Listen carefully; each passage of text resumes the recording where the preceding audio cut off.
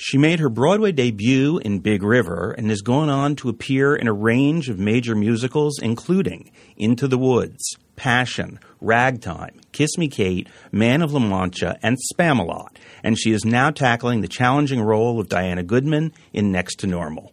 Welcome to the American Theater Wing's Downstage Center. I'm Howard Sherman, Executive Director of the American Theater Wing, and it's a great pleasure to meet and welcome Marin Mazzie. Hello. Hi. So, Next to Normal. Yes. First question is, had you seen it before you were asked to do it? No, I had not. It was one of the shows I was, wanted to go see, and we just didn't get around to it. Well, so often, actors are working, and they don't have time to see, and depending on what the schedule is. Exactly the case. So what was the process for you? Did you go to see it, or did you ask to read it? I went to see it before, and then that was really – I didn't – after Jason and I saw it, we said we want to do this, so – Your husband, right. Jason Danieli. Right. Were you both approached together to do the show? Yes. So it was always the idea that you would come into it together? Yes. So what's the conversation? I mean, it's one thing when you go and see a show with your spouse and you leave the theater and you observe the 2-block rule or the 4-block rule right. or whatever your preference is. What's the conversation when you see a show with an eye towards doing it? Well, I think for us, we have been looking for something to do on Broadway together. We met doing a show 14 years ago down in On Guard Arts, Annie Hamburger's company. Tina Landau directed this version of A Trojan Women. Well, I want to talk about that because it sounds really interesting. It was very interesting. So we met doing a show, and of course we do many, many concerts together, and we had done a couple of shows in Los Angeles. In Pasadena, we did 110 in the Shade together, played opposite each other, Lizzie and Starbuck, and then did Brigadoon at their Reprise series out there, Tommy and Fiona. So, but we hadn't done anything, obviously, in New York together. So this opportunity came up. We went and saw the show. We loved the show. We loved these roles. It was kind of a no-brainer. We're like, we have to do this. We really want to do this. So, and it was completely an offer. It wasn't that you had to audition? No, yeah. David Stone, I think, came up with this idea, and I don't know if I had been in his mind, about it when thinking about me at times, and then I think when they nailed down when the cast was going to shift, came to both of us with this great idea, and it was very exciting. So when you got into rehearsing the show, since it sounds like it all happened smoothly and quickly. Yeah, I mean, we had a little Enron kind of was a little blip in the because right. that happened, and then it wasn't for sure that I was going to be able to do Next to Normal, and then Enron ended up closing, and so that all worked out. So I mean it wasn't smooth as that, but it ended up happening. But when you got into it, did you find anything about the material that was challenging in a way that you hadn't perceived from watching it? No, I mean, nothing that was I did a lot of research about mental illness and bipolar disease, and the challenge is just, becoming Diana in the sense of trying to get into the mindset or the headset of someone who actually has this disorder. And unless you have it, there's no way you can really, truly understand it. That's the challenge, is portraying that and representing that in hopefully a very truthful way, and taking this woman on this journey that's quite extraordinary every night. And, I mean, it's a beautifully written show. It's a beautifully written role. And I just couldn't wait to get to tackle it. And to do it with Jason is just the icing on the cake. How much time did you have to rehearse? We had 3.5 weeks, but when you say 3.5 weeks, it's you have 4 work days a week. So with the Next to Normal schedule having Wednesdays being the day off, we would rehearse Monday, Tuesday, Thursday, Friday. So it's not like it's not like when you're originating a show and you're in the rehearsal studio from 10 to 6. But, the show's already up. So once you learn the blocking, then we just worked with Michael Greif a lot, the director, and we would work, during the day, and according to his schedule, we would sometimes work at night in a studio. So we got a lot of time, with him, which was, invaluable. So, but it's always, in taking over, it's always the first night that you go on, it's still like being shot out of a cannon. Well, I saw you probably about 3 weeks into your doing it, and Michael was certainly there at the back of the house checking it out. Yeah. But now that it's officially reopened, right. There's always the question of, is it continuing to grow? Oh gosh, yeah. Every night is different.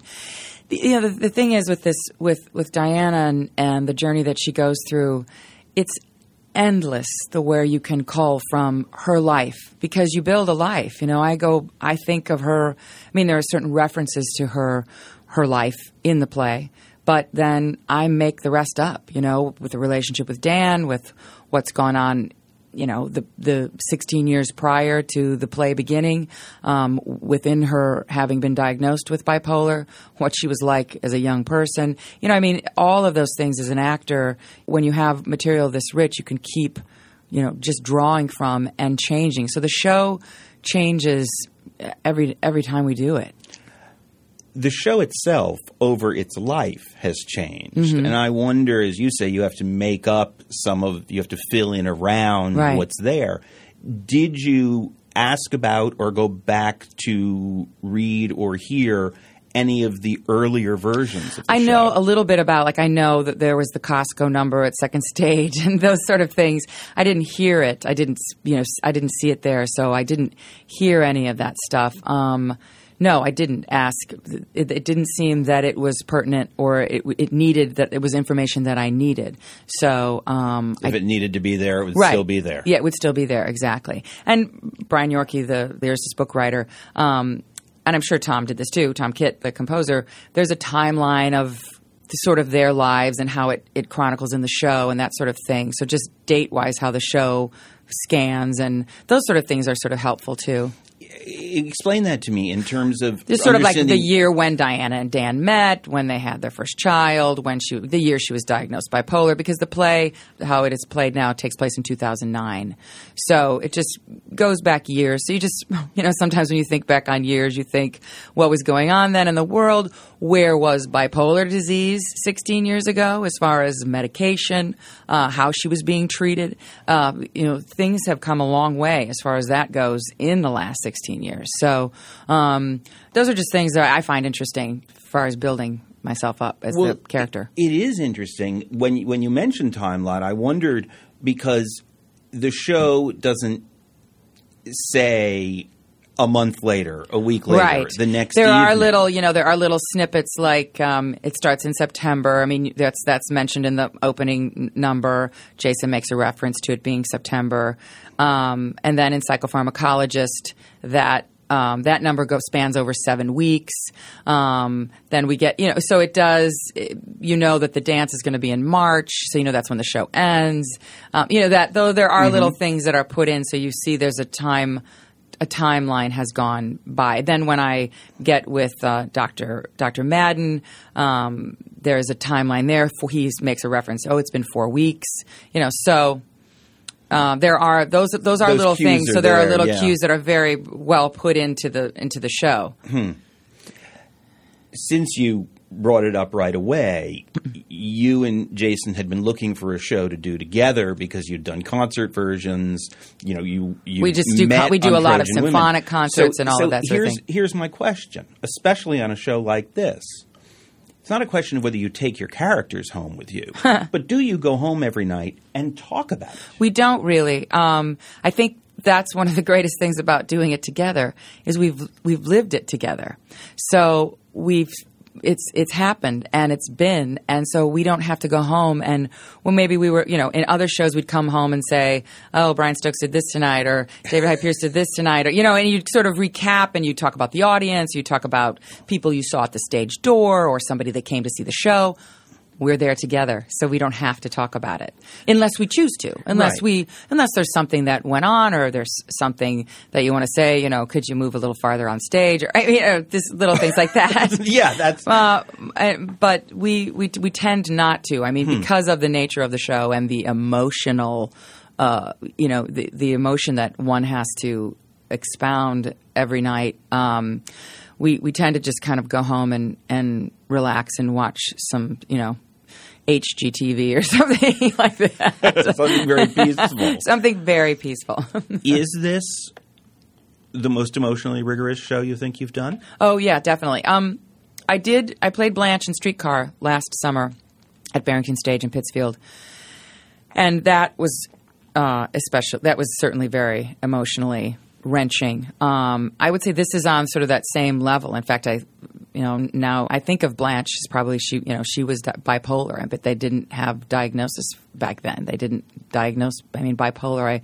I'm probably going to have this wrong, but it wasn't really talked about as a bipolar disorder until the early 80s or the early 90s. I can't remember. Anyway, Well, you first called manic depression. Right, manic depression, and then even that was a relatively new term. In the 40s, They didn't even you were depressed or you were crazy, And Blanche, but with what happened with Blanche, with her young husband killing himself, that traumatic event that triggers her disease. And that's then the show, you see her again. The show starts with Blanche at the sort of the end, like with Diana at a real breaking point. Well, for those who haven't seen the show, I don't want to give anything away, but do you think that in the case of Next to Normal, it was a triggering event that brought this on? I think it was that. I definitely think it was that. And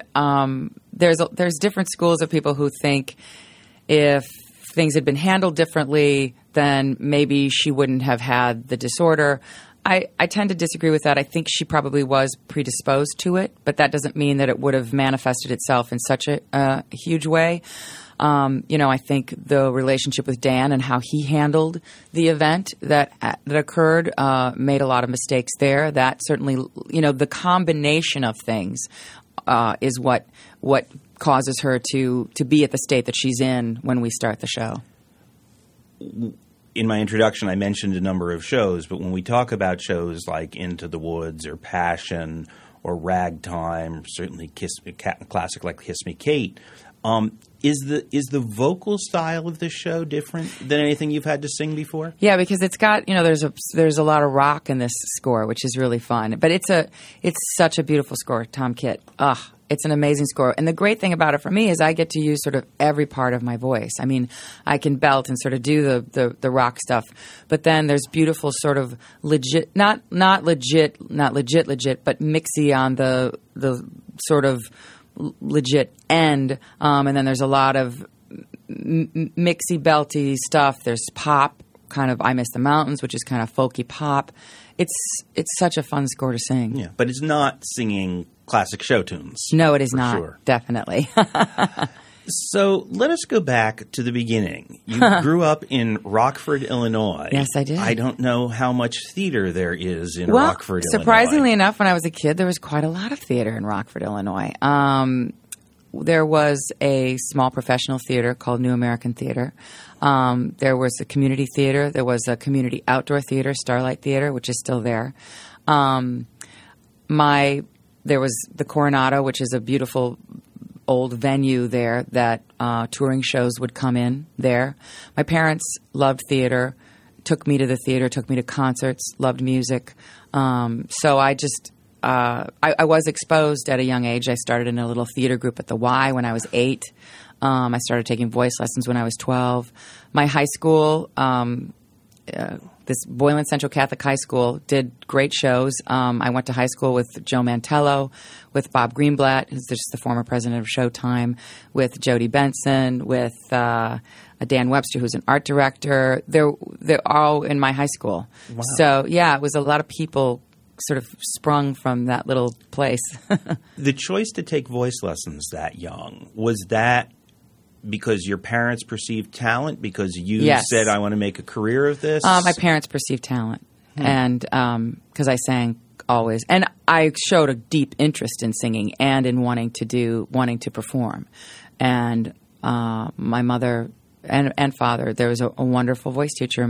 She's no longer with us, Stella Rankin, and I attribute a lot of my vocal technique, my solid beginning, to her, because I studied sort of classically, and which I think is, not that we're going to get into a whole vocal thing, but I think that's the way that girls should learn to sing. I mean, to have the classic training, because if you have that part of your voice, that's the core part of your voice. The belting, the other things are what kind of goes on top of it. And to keep the range and the voice healthy, you need to have that core in a really good place. Well, when you say classic, what do you mean? Do you I mean, I actually studied classical works? Yes, I studied operatic stuff. Huh. Yeah, arias and that sort of thing. I was never an opera fan as a kid. An opera, I like opera, but it wasn't what I was drawn to. But I would sing that and then sing my show tunes, because I was always doing a show. But I would sing my little aria, and then we would work on my show songs. But no, so you got to work on both with the teacher. Yes, it definitely. wasn't a case of, why am I learning this opera stuff? No. We would work singer. we would work on the arias and get the breathing and where my voice range was, which of course has changed over the years. But that technique, and I still use that today, and I still do study today. I have a wonderful teacher, Arthur Levy, that both Jason and I study with, who is really of that same school that Stella was. Why do you still study, given all of your success? Because the voice is constantly changing, and it's like a muscle. I mean, it's part of your instrument. You have to keep it. You have to keep it up. You have to keep it, in a healthy place. And every show is different. So every show requires a different vocal use, and so I need help. I don't go every week or anything, but usually when with Next to Normal, when I started working on it, I went to Arthur and we worked on the songs and worked on placing them in my voice, which shifted too once I started to actually play the role. But just so keeping in check. Interesting. So going back, you clearly you're doing all the high school shows. Right, yes.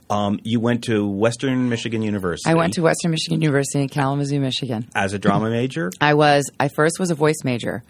And my first semester, I realized I didn't want to just sing. And I, tried out for the musical and got the lead in it. And so I What was it? Stop the World, I Want to Get Off. And so I switched to being a theater major with a music minor. And I read that you ended up, was it while you were still in school that you started working at the Barn Theater? Yes, it was while I was still in school. It was my junior year. I think between my junior and senior year, or my sophomore and junior. No, my sophomore and junior year, yes. I started apprenticing at the Barn Theater in Augusta, Michigan. And was that classic summer stock? It was show classic week? summer, two week stock, classic 2 week stock. Okay. 2 weeks to put it up in 2 weeks. Did it for 2 weeks, and we always rehearsed a show during the day.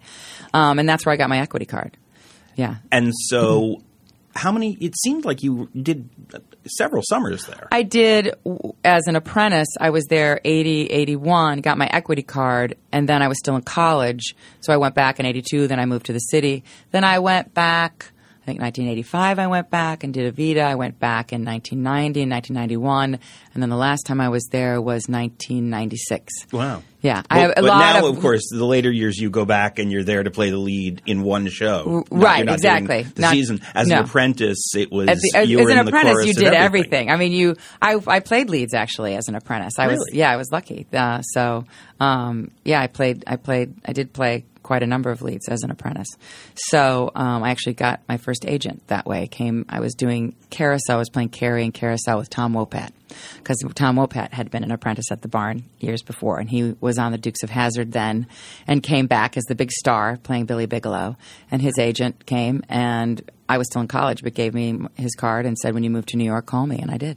Wow. And it wasn't just an idle, hand No, it wasn't. It wasn't. Yeah. So you go from college to the Barn Theater right. to New York City. You got your first job 2 weeks after you got to the city? 2 weeks after I moved here. I always look for those stories of I people started waiting going on to tables open for calls. years. No, I started going to open calls right away. I started going, got my backstage back then and just started going over to the Equity Building and going to open calls. And there was an open call for Barnum, of all things. I have no circus skills whatsoever.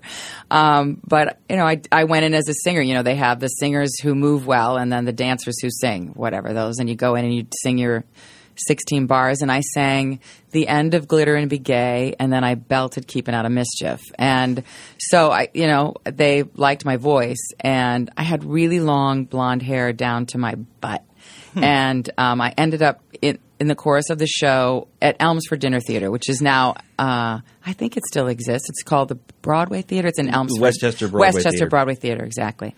But, swinging my ponytail and doing the splits and juggling scarves. And, it was crazy. I got But there were a lot. Dee Hoty played Cherry Barnum. Oh. Oh, God. I'm going to forget his name. Russ Thacker was Barnum.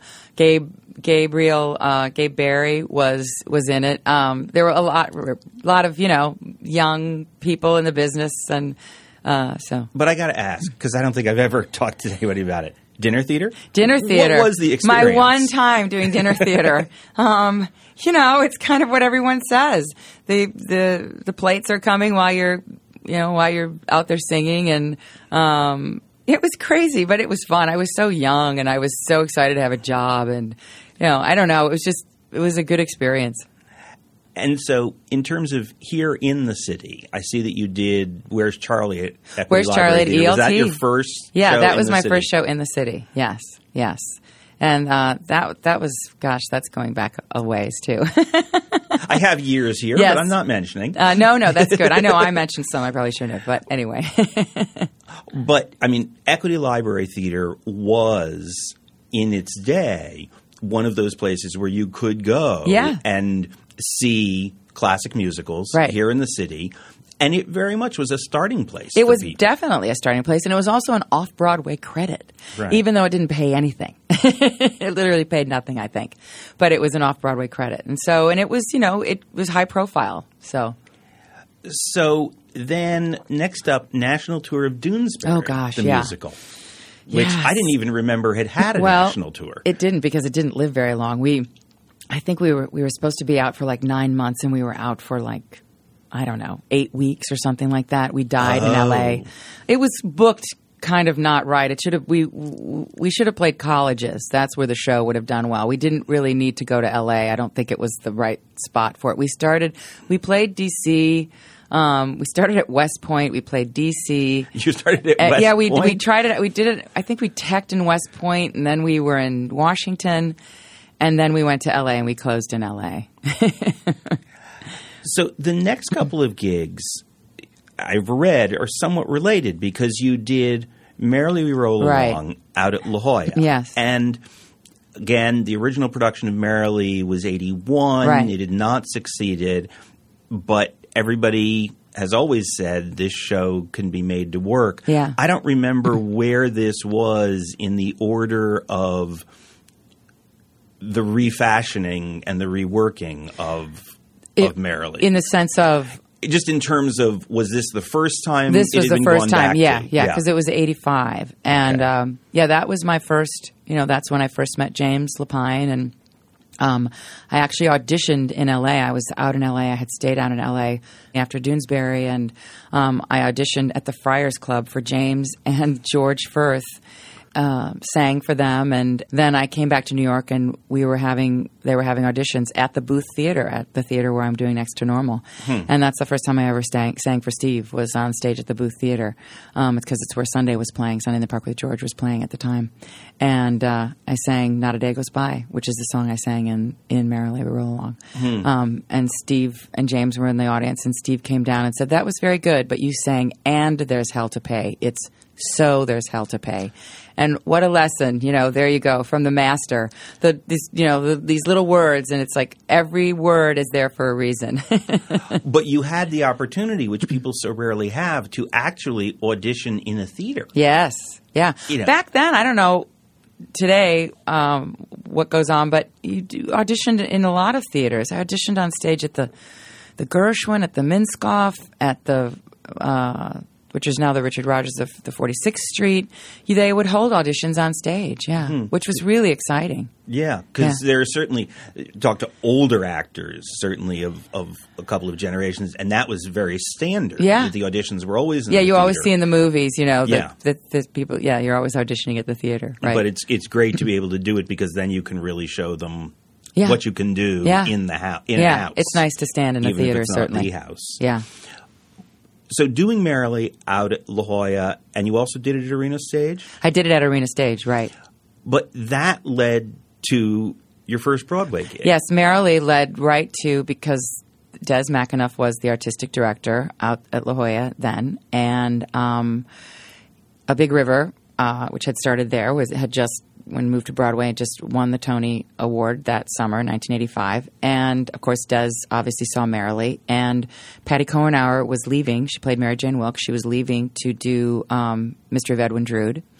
And they needed a replacement. And Des said, would you play Mary Jane? And I said, okay. And I had a sort of semi-audition in the side room at the O'Neill Theater with Linda Twine, who was the music director, a wonderful music director, and Ed Strong, one of the producers. And I sang You Ought to Be Here With Me. And Ed said, that's great. You got the job. So it was not, it wasn't like the big audition that you think you're going to have. And it was pretty easy in a sense. So, but, people that had seen my work, so that I guess it's very helpful when you're working and people can come see you and see what you do. So you've mentioned James Lapine and Stephen Sondheim. So Into the Woods. Right. Was that a direct result? Did they just say, we want to see that I did girl, have to audition. Or? I went in because I went in and I covered at first. I covered Cinderella, The Witch, and Rapunzel. And so I think they wanted to see, because I was young, what I could do with The Witch. And so I went in, I sang Last Midnight, and I got the job. And I went on in all three roles. So once I played them all in 1 week. So wow. Yes. But were you there from the beginning of the rehearsal process? I was not, unfortunately. I came in, when did I come in? In like the summer of 88, I think. So, so Bernadette had left. Joanna was just leaving. But a lot of the original cast was still there. Then And the World Goes Around. And the World Goes Around, yeah. So what's interesting is you'd worked really in a number of larger venues. You've been fortunate, whether it was La Jolla or you'd done Guys and Dolls at the Denver Center, and certainly these Broadway gigs, to go do a show in a space as intimate as West Side Arts or the West Side Theater, I think they called it then. Right. Was that an adjustment to take a smaller show in a smaller theater? Well, that is definitely an example of a show that I saw before I was in it, and even had the opportunity to be in it, and I loved it. I was a Candor and Ebb freak from when I was young. I loved Liza, and I knew all of their songs, and so I just loved the show. So the opportunity to do it was so exciting to me. And it was one of those things I saw and went, I can do that show. And and so when that opportunity came up and went in and auditioned for Scott Ellis and Susan Stroman and got the show, I loved performing in that little space. And that show was so perfectly suited for that. But then we did take it on national tour and we did play it in bigger venues. And it worked well in big houses too. People loved that show. It was so brilliantly put together, and it was such a fun show to do. Did it have to be reworked? I mean, to go from the 200 to 300 seats we didn't at West really, Side. we expanded sort of just, now you have to roller skate farther, and now you have to spread out a little bit when you're playing your banjo. But we didn't really change. It didn't really change much at all, as I recall. So as we're talking about all of these shows, even the Broadway shows, you came into them. It would seem that Passion was the first brand new musical that you got to work on. Yes. So what was the experience of being in a show that was being newly created? That was really exciting. I mean, of course, that's what we live for as actors, in the true sense of like creating roles and being part of the process. they were doing a workshop at Lincoln Center. Steve had not written, and James hadn't written very much of it. The opening was written, I know, I'm not going to get my titles right because I haven't thought about it in a long time. Donna's big first, when she first comes down the stairs, that was written. I can't remember all of it. Obviously, Steve would be able to tell you. But I auditioned for that, for the workshop. And obviously, they knew me, but again, seeing me in a different light, and auditioned for that and got it. And that was really exciting to do at Lincoln Center in a very tiny, we did it in just the black box at Lincoln Center. Well, once upon a time, and I don't know where it was at that workshop point, it was actually meant to be one act of a two-act evening. Right. The other act was going to be based on a book called Muscle. Right, Muscle. And it was going to be Bill Finn. Right, which he and James did end up writing, and they had done it.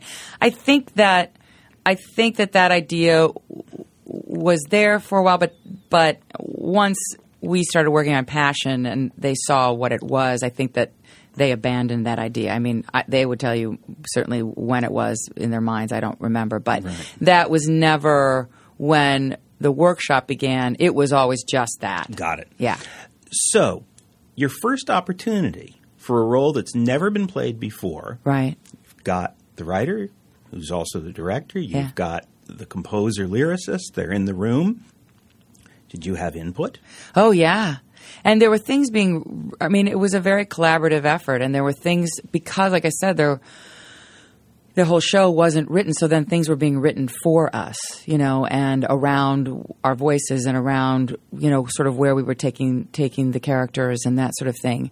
So yes, definitely we had input, and, Steve would bring things in, and it would just be so exciting to have something new, and we'd play it for you, and then you'd learn it. And to have Steve Sondheim write something for you is, I think, part of the biggest thrill of my life. But I would think it would be a thrill for anybody's life. Yeah. But clearly you were still new enough that it's not like you could turn to him and say, I'm not sure that works. No, but we would know, like, for instance, Clara's ending, how she left Giorgio. That was something that we all tried to figure out, that James would write different things and Steve would put it to music and I would sing something. This was now during previews and when we were in the theater, but trying to figure out how to end, how for her to leave Giorgio. And we would talk about that, and I would have input into those sort of, in that sort of thing. But I think, no, not necessarily at that point was I saying, oh, I think you need to write me this or that. Right. But I do remember I was saying, there needs to be a musical moment here. There needs to be something here. And, that's what's so great. I mean, Steve would write things and we'd put it in and we'd take it out. And that was an amazing process because we really used, after the workshop, when we were previewing, the preview period, the show changed drastically. I was trying to recall that I'd heard that it was a show that really did change from night to night. So it did. It truly did. That was really the using of the previews in a major, major way. He was writing things. He and James were writing, different things, and every night and things were going in, and they'd maybe stay in a day or two, and then they'd go out. And that was exciting because you were really, you had to be. We were all just part of this thing and trying to make it work, and everybody working as such a unit to tell this story as best we could. Given that, again, if the stories that I heard are true, it was really changing right up until it was. We actually postponed our opening. I remember that we ended up postponing it a couple weeks. So were there any changes after it opened? No. Mm-mm. So once it was done, it was done. Yes. And did you do the entire run of the show? I did. We all did. Yeah, because it was 9 months, I think, and I never missed a show. Wow. Yeah. So, I'm always curious. I never know about actors' interaction with audience, but what was your sense of the audience responding to that piece? Because it's a difficult piece. It is a difficult piece, and people responded to it in different ways. Some people loved it, some people did not like it. And they still to this day. It's so interesting. I saw you in Passion. I loved that show so much. Or, oh my God, I hated that show. People will tell you that? Oh yeah. Oh, people tell you so many things that a lot of times they tell you things you don't want to hear. But No, I mean, what I loved about the audience reaction is that people were coming to the theater and they were thinking about it. They were feeling. People would get angry, or they would be weeping, but it made them feel something. It wasn't just something they went and sat and watched and went, oh, let's go get a piece of cheesecake across the street afterwards. That's what was so great about it. And that still to this day that people are emotional about that show. That was so exciting to be a part of. So after you'd done Passion, the next big musical, not so long afterwards, and certainly very big, was Ragtime. Right. Now, you did it initially up in Toronto. In Toronto, yeah. So, again, how much was that a show that was changing and growing as you were doing it? First in Toronto, even before Right, the idea because of coming we to New first York. did the workshop in Toronto. Mm-hmm. That was a 6-week workshop. Then we recorded the first album. Right, that's the what's so songs from remarkable. Ragtime. Yeah, we recorded that before we'd even done the production up there. And then we did the show. So things changed, again, things were changing. I'm trying to think. Mother's stuff it didn't change that much. Sequences changed, he wanted to say. I'm just trying to remember that definitely the Evelyn Nesbit and Harry Houdini things, there had been a song and that went out and they put a song in. That changed. He wanted to say was written, I think, I can't remember if it was written for the workshop, but it was written, I think it was written by the time we ended the workshop. I didn't mean he wanted to say it. I meant make them hear you. So yeah, it was, the changing, and that was an amazing piece to be a part of also. What a creative team that was. An acting, team too. Obviously, you wouldn't have known it at the time, but looking back, do you think the audience responded differently in Toronto than they did in America because it is such an American set story? Yeah, I think the Toronto audience, they loved it, but they're quieter, sort of like the Brits are quieter. Oh. So yeah, when coming to America, it definitely resonated obviously with people. But I think, people in Toronto certainly could relate to it and indeed did really love it. Mm-hmm. Well, it's such a sprawling story. I think it is. There's it's something in epic. It for everyone. There is. Yes, definitely. So now, in between Toronto and New York is when you did this On Guard Arts show that you mentioned so early on. Actually, in between the workshop in Toronto and going back to Toronto to be there for a year, because we were in Toronto for a year trying the piece out. Wow. Yes. Is when I did The Trojan Women, A Love Story, and met my husband. Now, what I'm curious about, for those who don't know On Guard Arts was a company run by Annie Hamburger, which was site-specific theater. Right. It was all about finding a place and creating a show that fit that place. Right. But as I read about this production, so it was written by Chuck Mead. Right. It was directed by Tina Landau. But it had songs by George Gershwin and Harold Arlen and used recordings by Billie Holiday and Pink Floyd. So I think I've just Patty. We had and we would sing. I sang "I Want Candy" as Helen of Troy. That was my entrance. That was my opening song. And Stephen Skybell and I did a big dance number to. Before the fiddlers have fled, before they asked us to pay, da da da da da. Let's face the music and dance. So I sang a song, Tuck and Patty song, "Let's Bring Heaven Down Here" to Jason, as Dido. So yes, conceptually it was a high concept. Tina and Chuck, put this together, and it was such a fun thing to be a part of in this crazy space, the East River Park Amphitheater, which, I'm not even sure if it's still there, but way down in the East River Park, it had been apparently, I think, the first place that they had done Shakespeare in the Park in 54. They used it one year. I remember that from when we were there. Then it had sort of been used in the 70s. Fire had happened there. It was abandoned. There were homeless people living there. Yeah, it was very decrepit. So the backstage area, which had had a fire and was full of graffiti, they bulldozed sort of just the rubble, and that's where we put. But it had still sort of a backstage area, like a cement platform, and that's where we put the audience, the seats, and that's where we did The Trojan Women. And then when Aeneas like broke through into Carthage at the end, this sort of wall opened up. And then the audience actually had to move for the second act around to the amphitheater part, which was like an old shell amphitheater, and they had painted it white, and the stage was very big.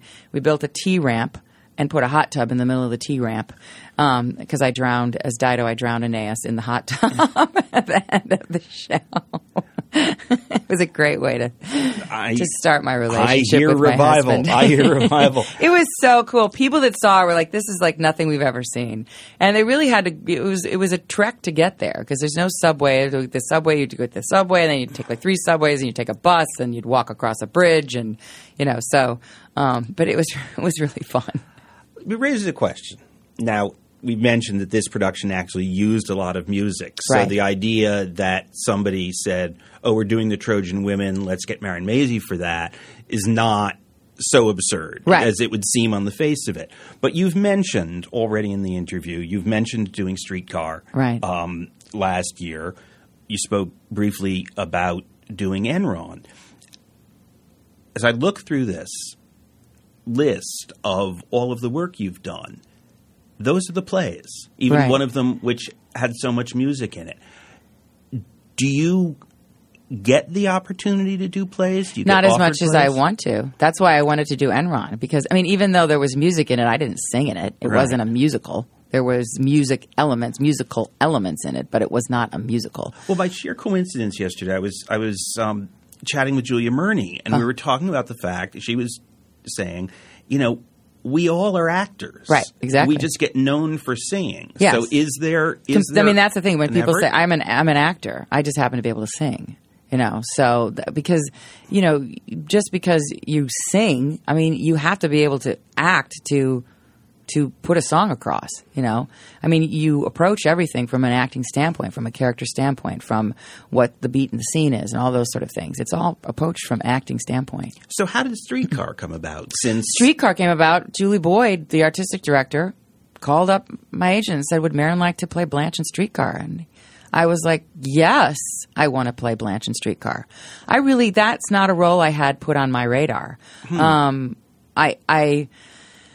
I had seen a production of it here, one of the many years ago. I had seen the movie. I guess I just didn't think of myself as a Blanche. But then I read it, and I was like, oh, my God, of course I can play this role. And I think I probably approached her in a little different way as I'm not, I'm a strong person. I'm not when you look at me, you go, oh, she's, a butterfly or she's so fragile or that sort of thing. And I think that was the interesting take on it from our point of view. And that was a wonderful experience. Christopher Invar was my Stanley, and Kevin Carroll and Mitch and Kim Stoffer, Stella, and we had such a great. and Chris Invar, also a musical.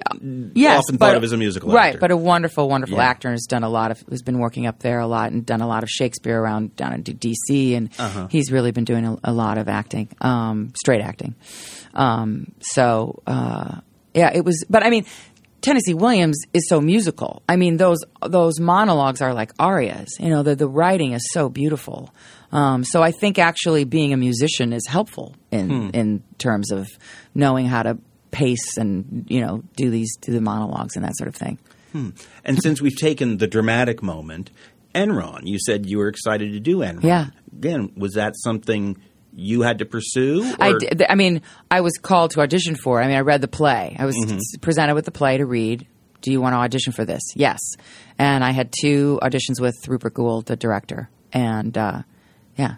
That's another show that I heard went through a lot of rewriting, even though it had been done in England, that there was still a lot of changes being done we changed. here. I mean, because there were some references. There were certain isms that were sort of British isms that we changed. Lucy just, she's such an amazing playwright and just kept working on the piece. And then was inspired by the cast here to do sort of different, some different things and changes in scenes. And I mean, the basic structure of the play didn't change, and certain huge elements didn't change. But little reworkings of dialogues and things in monologues and that sort of thing they did. Yeah.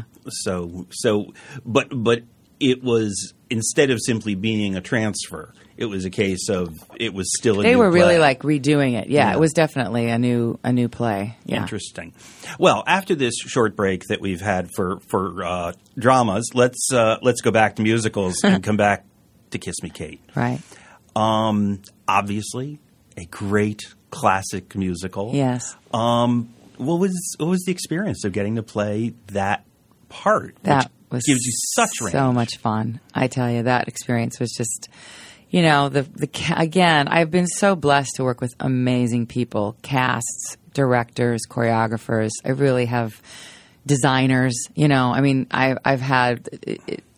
And when I think back, this is sort of like just thinking back on all these times and the people, and I've been really lucky to have such great people that I've worked with, and Kiss Me, Kate being one of them. I mean, from Michael Blakemore, an absolutely brilliant director, and you know how he and Kathleen Marshall, who choreographed it, re-envisioned this piece, and John Guare, you know, was a little ghostwriter on this, kind of doctored up the second act and some stuff in the first act, and it was so much fun to do. And of course, Brian Stokes Mitchell, and playing opposite him and doing this, being able to recreate these larger than life characters was just a complete joy. Well, how would you say? Because I don't know the original show well enough. I mean, what's in my mind is having seen that production. Mm-hmm. How much did get tweaked? From This Moment On being added to the show from This Moment On was not from Kiss Me, Kate. It's from Out of This World, which actually I did at Encores. But the sort of the element of what goes on with the general, with Lillian and the general, that in the original was you kind of went, well, it played in 49, but it's not going to play in 99 and 2000. It sort of was a little kind of like, oh, do you really believe that? So, you know, so John kind of came in and we made more of the relationship with the general, added a song there, and so that there was a little more conflict between Lily and Fred and her really, really going to leave him, that sort of thing. In the first act, I don't think a lot changed in the first act, to my recollection. What's interesting about Kiss Me, Kate is that although it's a classic show, I can't even remember what the prior revival was to that production. There wasn't. We were the first revival. I think like City Opera had maybe done it. Mm-hmm. I don't know when, but I think that was very much based on the original. I mean, this was a complete, obviously, new orchestrations. I mean, Don Sebesky and David Chase doing arrangements. Completely, the whole opening number was re-visualized. You know, another opening number show, another show, which became an introduction to all the characters. It how that show opened. It wasn't just an overture playing. It was part of the show and how you met everyone. You know, that alone was completely different from the original. So there were many elements, you know, in that sense, musical elements, keys changing, those sort of things that were very different. So it was doing a classic musical, but new and without, in some cases, the baggage. I mean, even the movie, there is a movie of it, but it's not. I don't think it's in the pantheon of great movie musicals that, you know, people see every year. No. So in a way, so. you got to reintroduce it. Yeah. So what was the experience of going to London with it? Oh, well, the London experience was great, but it was interesting. Our second day of rehearsal was 9/11. Yeah. So it was difficult to be over there then, although the Londoners they couldn't have been more embracing, more loving, more – I mean, to be somewhere that has experienced terrorism already and they really understood, I mean, you know, in that sense, and they were so – empathetic, sympathetic. Our fellow, I mean, there were just the four of us, Brent Barrett and Michael Barres and Nancy Anderson were the four Americans, and then everyone else was British. And so Kathleen Marshall was over there with us too, of course, and Paul Gemignani, but and Marty Pakladinas, our costume designer. I mean, we were all there. Roger Berlin, our producer, was there when this all happened because it was literally our second day of rehearsal. So. But then doing the show there, they loved it. The Brits absolutely loved it. And and someone wrote an article comparing if I'm going to remember this correctly, comparing when Oklahoma had come over after the Blitz and how the Americans had brought this life to England. And they were comparing it, even though they had not been attacked, we had been attacked. But here we were again bringing this, life to their city. And it was really touching. And I think that they embraced the show, and that was all part of it. What was the experience of working, since the leads were the Americans, right, of then having the rest of the company be English? What was the meshing of styles? Because although there are certainly musicals done, and there's more of a musical tradition now in England, right, the musical comedy tradition is not that old over there. No. And that's why, you had Kathleen Marshall and, Michael Blakemore, although he's a Brit, Australian actually originally. I think. Yeah. His sensibility is so brilliant, and his comic timing and his musical comedy sensibility is so brilliant. So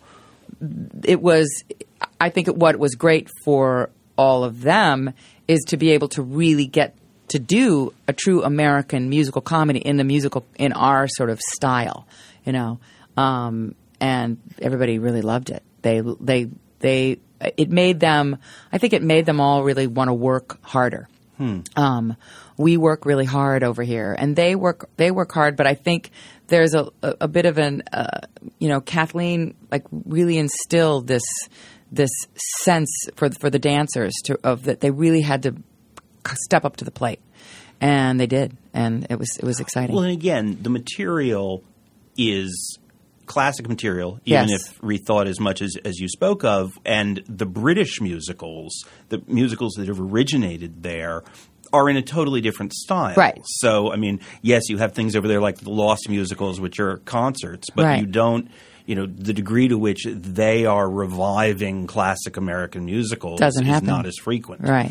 So until now we do get stuff at the Chocolate Factory and the Donmar. Right, but on a big, huge scale like we did it now. So yeah. I think, that because even then they scale it down. Right.